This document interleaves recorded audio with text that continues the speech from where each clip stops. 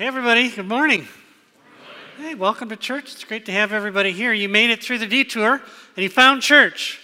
Way to go, everybody.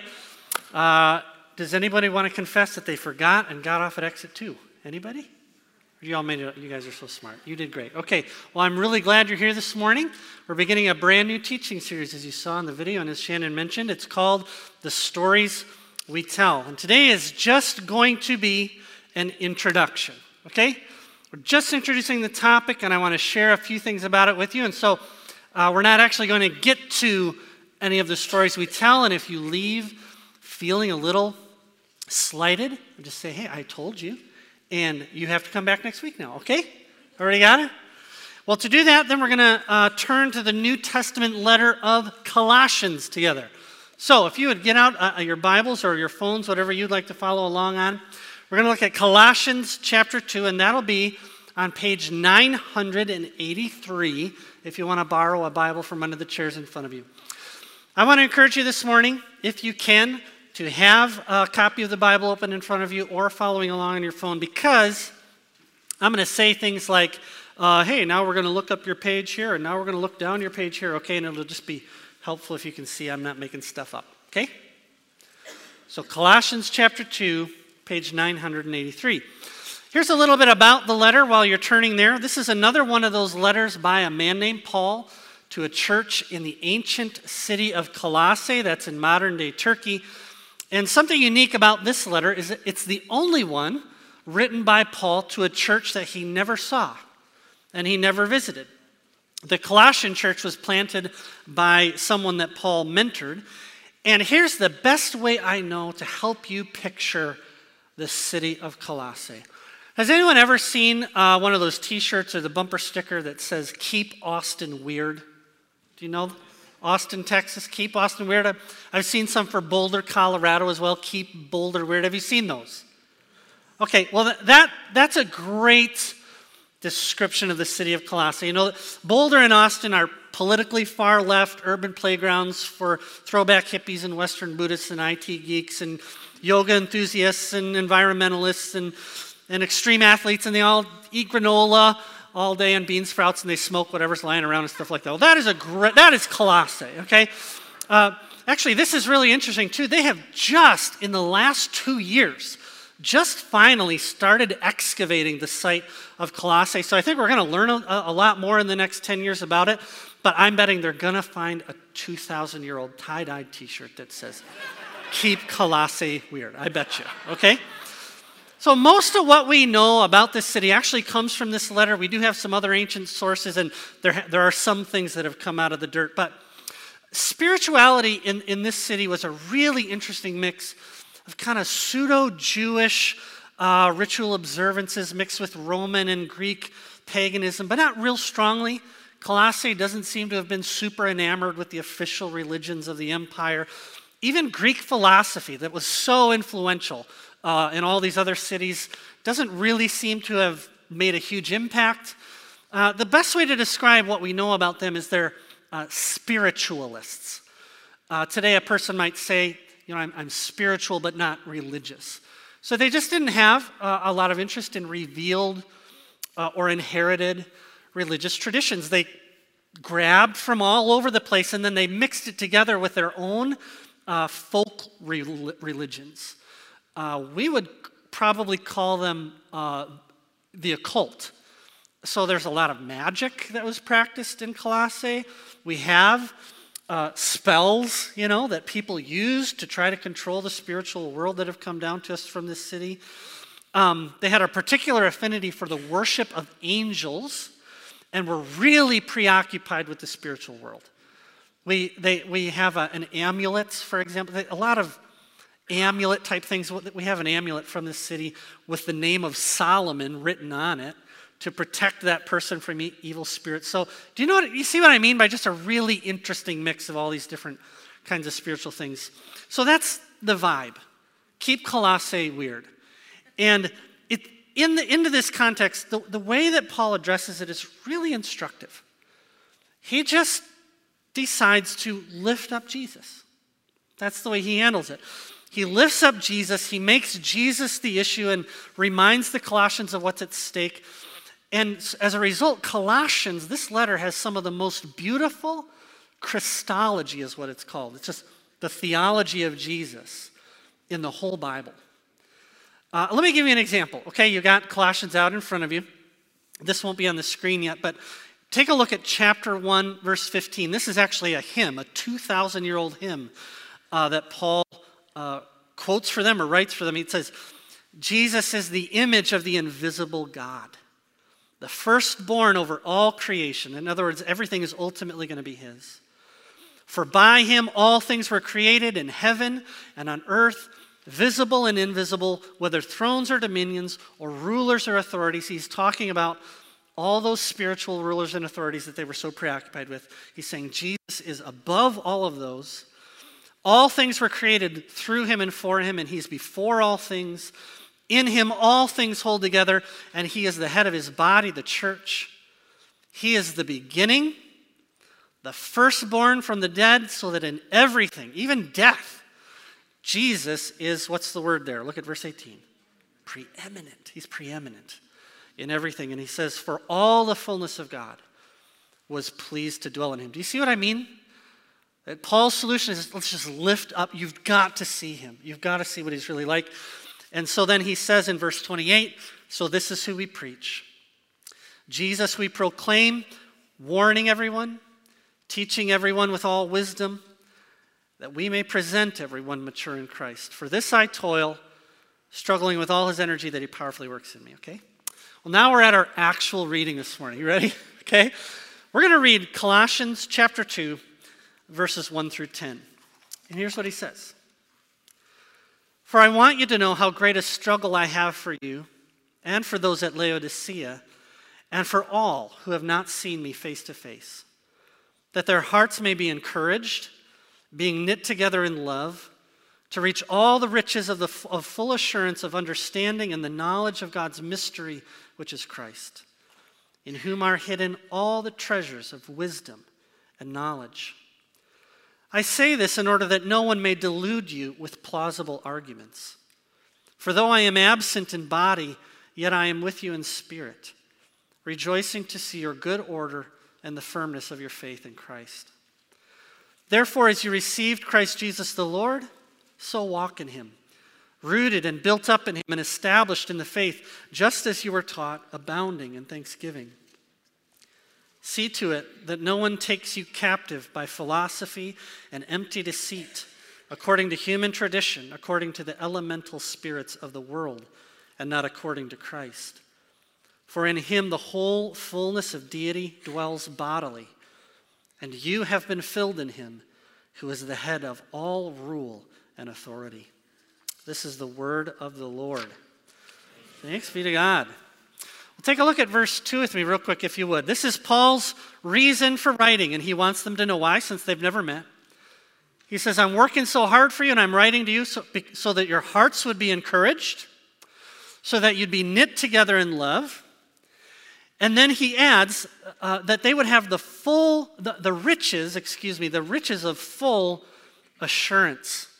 That's a neat phrase that we don't hear a ton, but the riches of full assurance. Assurance is just the conviction in your heart that you really do belong to God through faith in Jesus, and you really are going to live forever with him. Assurance is the conviction of your heart that you really do belong to God by faith in Jesus, and you really are going to spend forever with him. Assurance produces in the Christian a peace and joy that can't be shaken no matter your circumstance, because you know the end of your story. Assurance produces an active Christian life because you don't need to obsess all the time about the state of your soul. I'm not saying there's no introspection in a healthy Christian life. I'm just saying when you have the riches of full assurance, you can get on with it. Do you know what I mean? You know what God has done, and you know who you are as a result, and so you're free to just live and serve the Lord. And it produces a genuine change as well. 1 John 3:3 says, everyone who has this hope is purified, even as God is pure. Okay? So it's possible. I don't know if you knew this, but it is possible. Even I would say the Bible would teach it is, I'm going to say normal, that the Christian has assurance that you've answered the big questions in life, you know where things are headed, and you're free to live with all the peace and joy that comes with that. And Paul says, I'm writing because I want you to have that. And you see where it comes from in verse 2. It's not rocket science, Paul says. Full assurance comes from understanding and the knowledge of God's mystery, which is Christ. The more that you know about what God has done in Jesus, and the more you know him personally, the more settled you get about life, the universe, and everything. And Paul calls Jesus then God's mystery. And all that this means is that Jesus is something that was hidden, but has now been revealed. Okay, you only get to read a mystery novel for the first time once. And then after that, you never get to read it the same way again. Do you know that? You never get to watch a murder mystery movie for the first time more than once. Because from then on, through the whole movie, you're like, well, I know what's going on. I see where this is going. And that's how it is with Jesus. Once you see him, and once you understand what God has done, you never get to read the Bible the same way again. And all through the stories of the Old Testament, you say, oh, I know where this is going. Right? You look up the page at verse 26, chapter 1, verse 26. Paul describes this as the mystery hidden for ages and generations, but now revealed to his saints. Last week, if you were here for Easter, we read a story together about two followers of Jesus who are struggling to make sense out of what happened in the crucifixion. Now there are these rumors of an empty tomb, and they cannot put this together with, well, what does this mean for our hope for Israel and for ourselves? And you remember, Jesus drew near to them. That's what it says.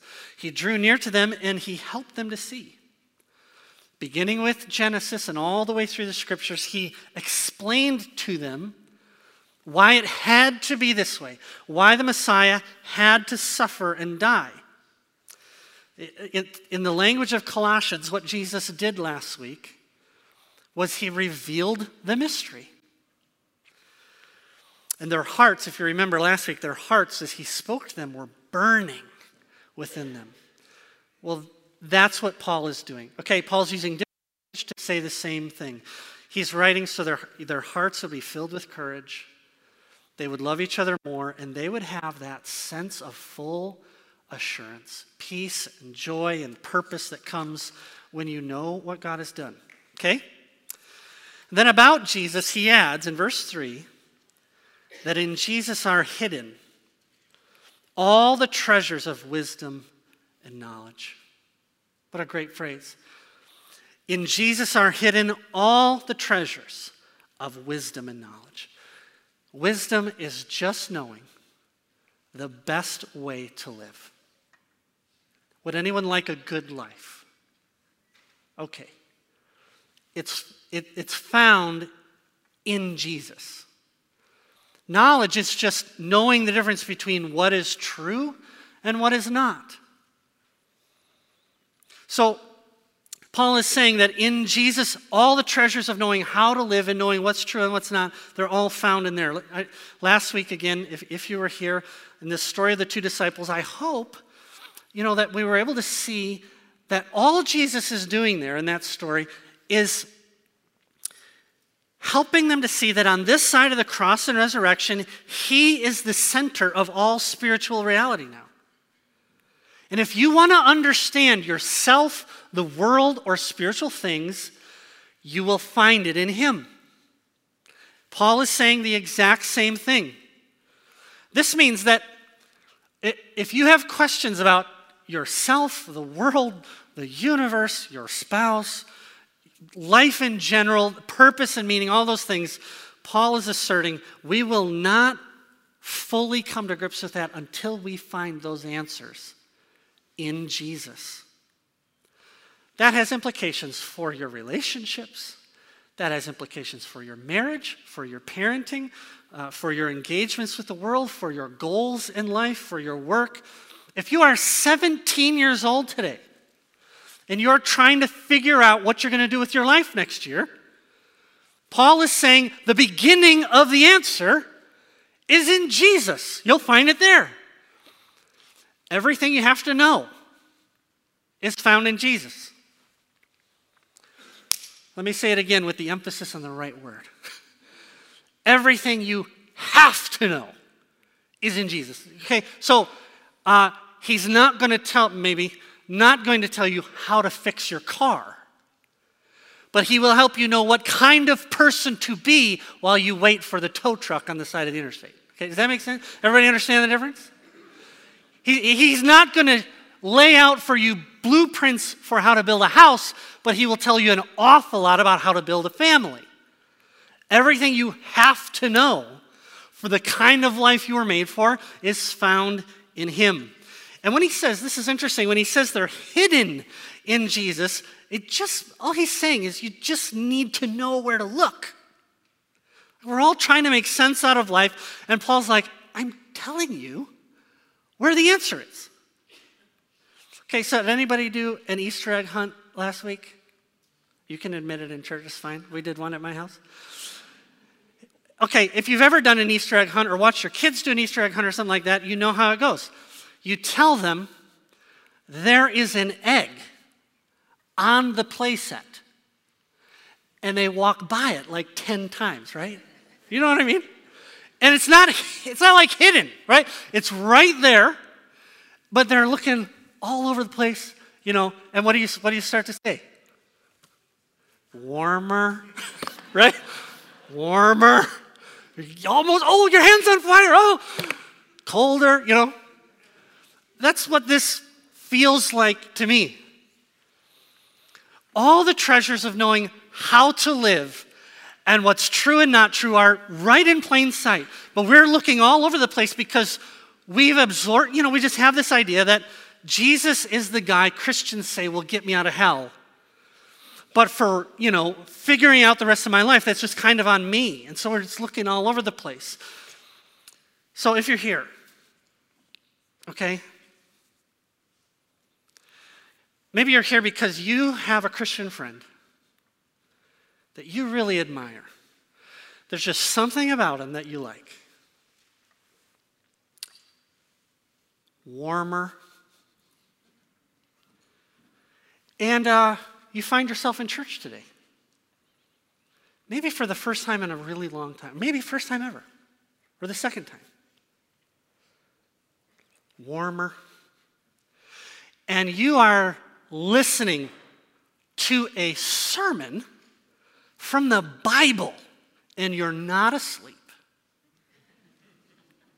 Warmer. I wonder how the pastor voted. Colder. I wonder what these people would think of me if they really knew about me. Colder. Maybe you're new to church, you have a bunch of spiritual questions. Well, we actually have a class here beginning on Thursday, I believe, called Christianity Explored. I called Tim Porter last night. He said there are 8 to 12 slots still open, and you sign up. Warmer. The point is just that sooner or later, there are so many interesting things to talk about. The history of religion and philosophy, and what about all these terrible things Christians have done, and and how do, lots of interesting things. Sooner or later, you have to get to Jesus. And you have to answer the question, why did he die? And what does it mean if he has been raised? That's what Paul is saying. And the implications for that impact every part of your life. He goes on to say that in verse 4, I'm saying this so that no one will delude you with plausible arguments. Plausible arguments are just stories about the way things work that have the appearance of being reasonable and they feel right, but they aren't actually, to use another phrase from verse 8, they're not according to Christ. In other words, they don't actually line up with what I've just said is spiritual reality. Plato used the same Greek word, plausible arguments, to warn his students about really great sounding oratory that moves you emotionally and it feels like it just jives with your understanding of the world, but then you look into it and there's nothing there. It's not actually true and it winds up screwing up your life. Well, this is where the title for this whole series comes from.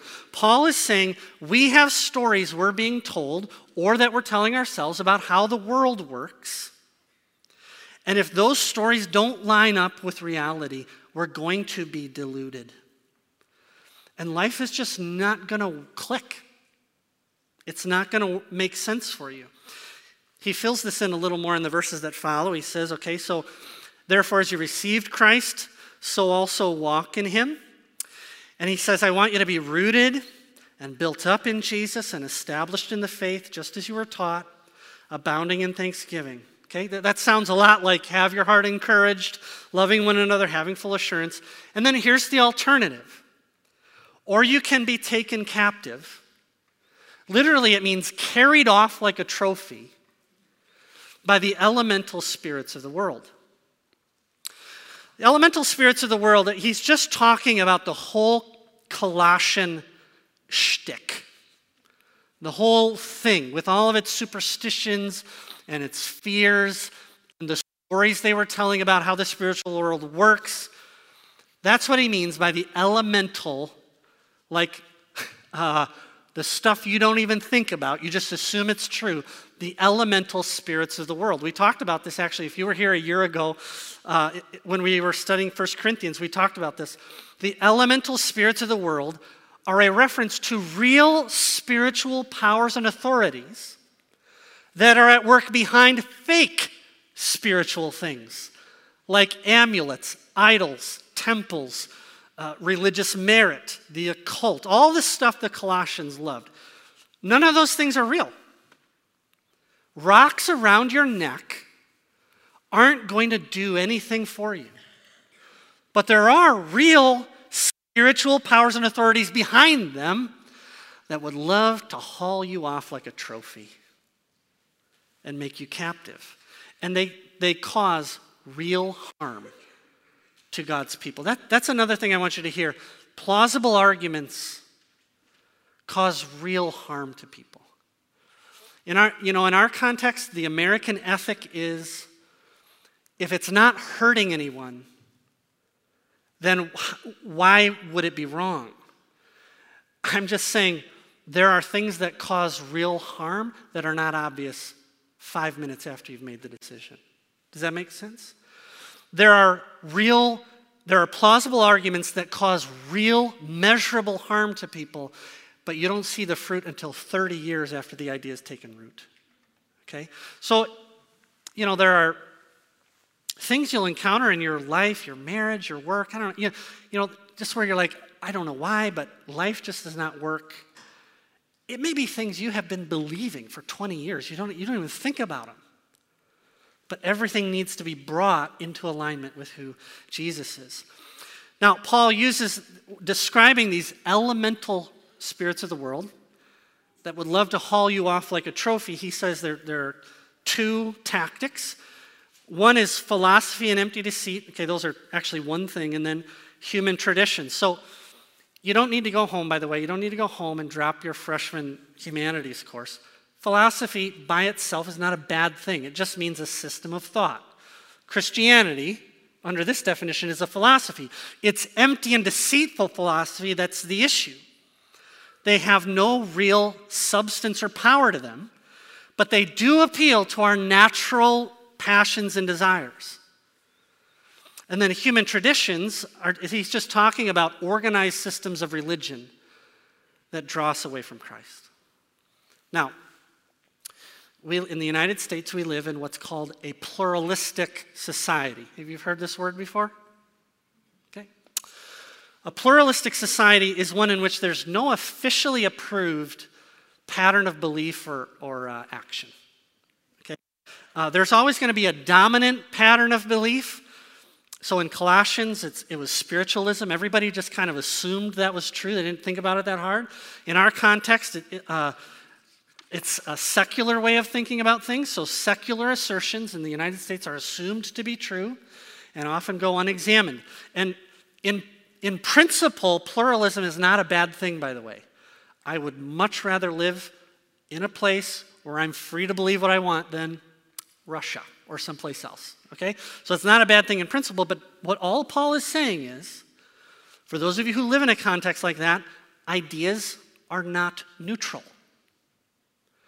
Ideas aren't neutral, and behind philosophies and human traditions are real elemental spiritual powers that want to carry you off.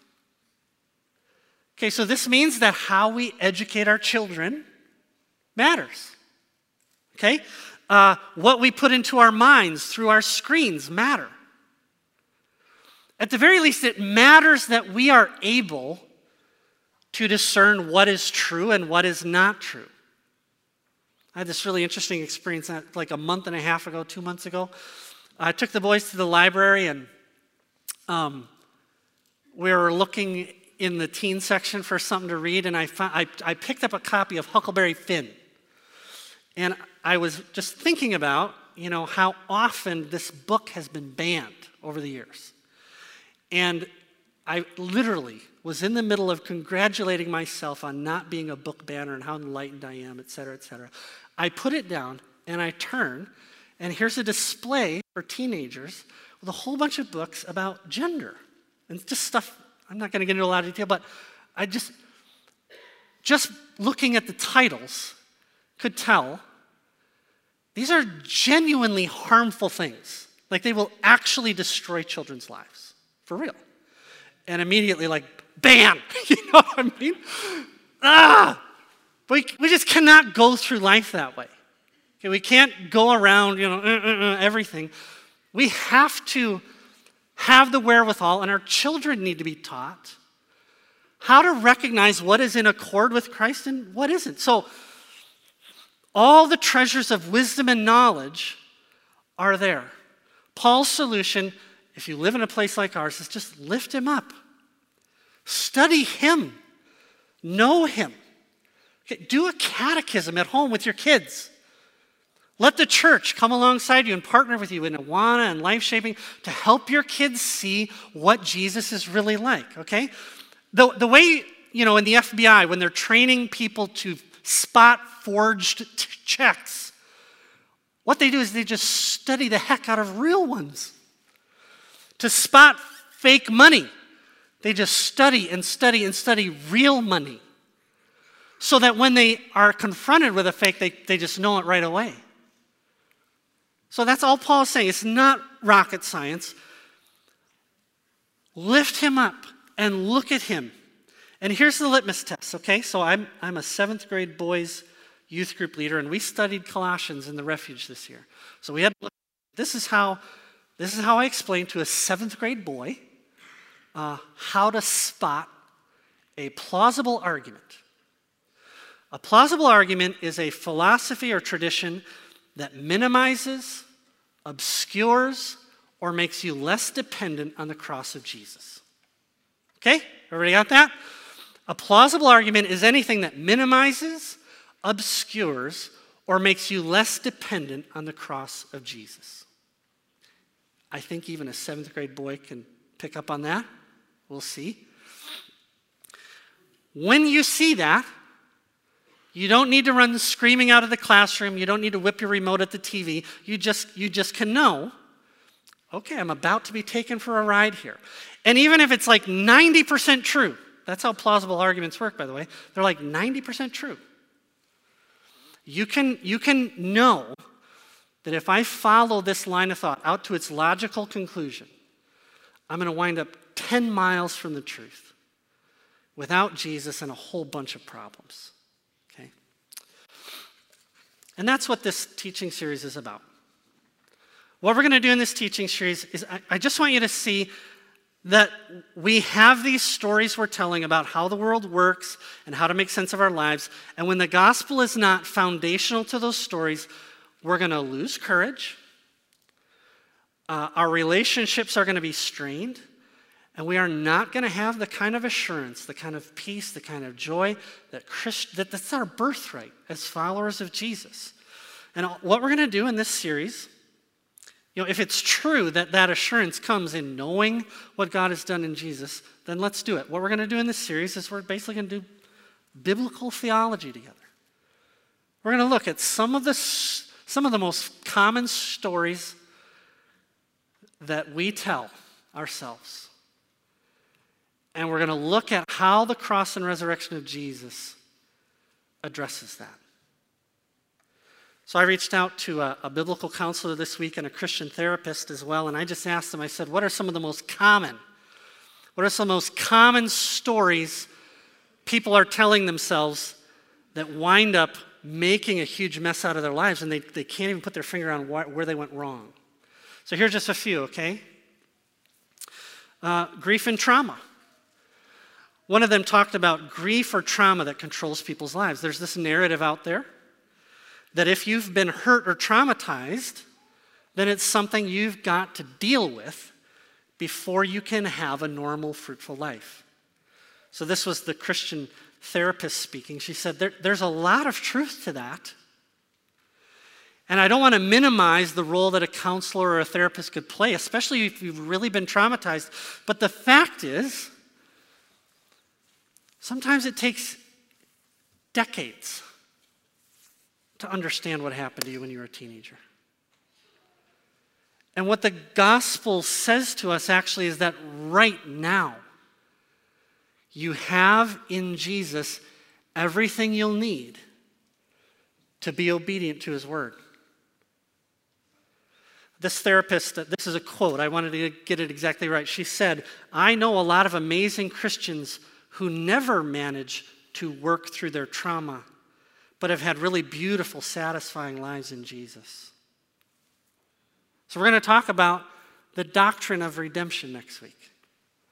What is Scripture, when the Scripture says that in Christ you have been redeemed, what does that actually mean?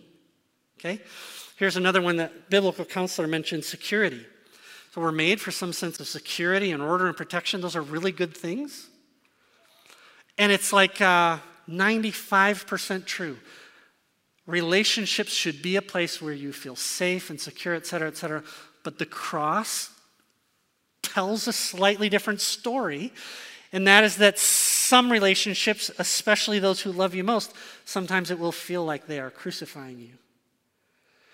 And there's actually something really redemptive and powerful going on. They mentioned significance.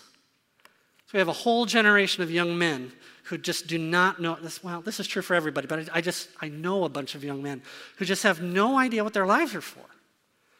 And here's the word of the Lord saying to them, you have been given this tremendous inheritance, authority. Look at verse 9. This is verse 9. Find verse 9. Find verse 9. What does it say? In him the whole fullness of deity dwells. It's verse 10. I lied. Okay. And you've been filled in him, who's the head of all rule and authority. We got young Christian men peeing their lives away playing video games all day because they don't know what they are. And that's a real problem. And then you got young women who are like, where are all the men? They're peeing their lives away. I'm telling you right now. Okay? So there's just all these, but there's this sense of, I'm not special. I don't have the personality. I don't have the position. There's nothing that I really have to offer. That's a lie. But it's a story that a lot of dudes especially tell themselves. And girls, I know you have your issues too, but anyway. I have to tell you this story. And I'm speaking for myself, but I'm there's a guy I meet with. He is ready today to go to Ukraine and kill Russians. Who's not, okay? He's ready today. But it is so hard to engage his wife and children. He just doesn't know how. I'm like, buddy, this is your Ukraine. And you have everything you need in Jesus to do today what he's called you to do. Okay. Productivism. This is from the biblical counselor said, often people come in and what's happened is, there's trouble, especially in a marriage relationship, there's trouble. And the solution is, the story they tell themselves is, if we just had more square footage, if we were just able to get away together a little more, we wouldn't have these problems. And there's a lot of truth to that. Sure helps if you're not living on top of each other. But they take on enormous loads of debt. Now we have a new problem. Or they'll take a job that offers $10,000 more a year, but it takes them out of the home 200 days a year. And it just exacerbates all the issues that were already there. Okay, so there's this, we're not going to do them all. Okay, there's just so many of these kinds of stories, and we just don't sometimes have the resources to think through what we're telling ourselves, all right? So let me make one quick plug, public service announcement before we wrap up here. So here at FCC, absolutely believe in the power of the Word of God, but I also have small hopes for sermons, okay?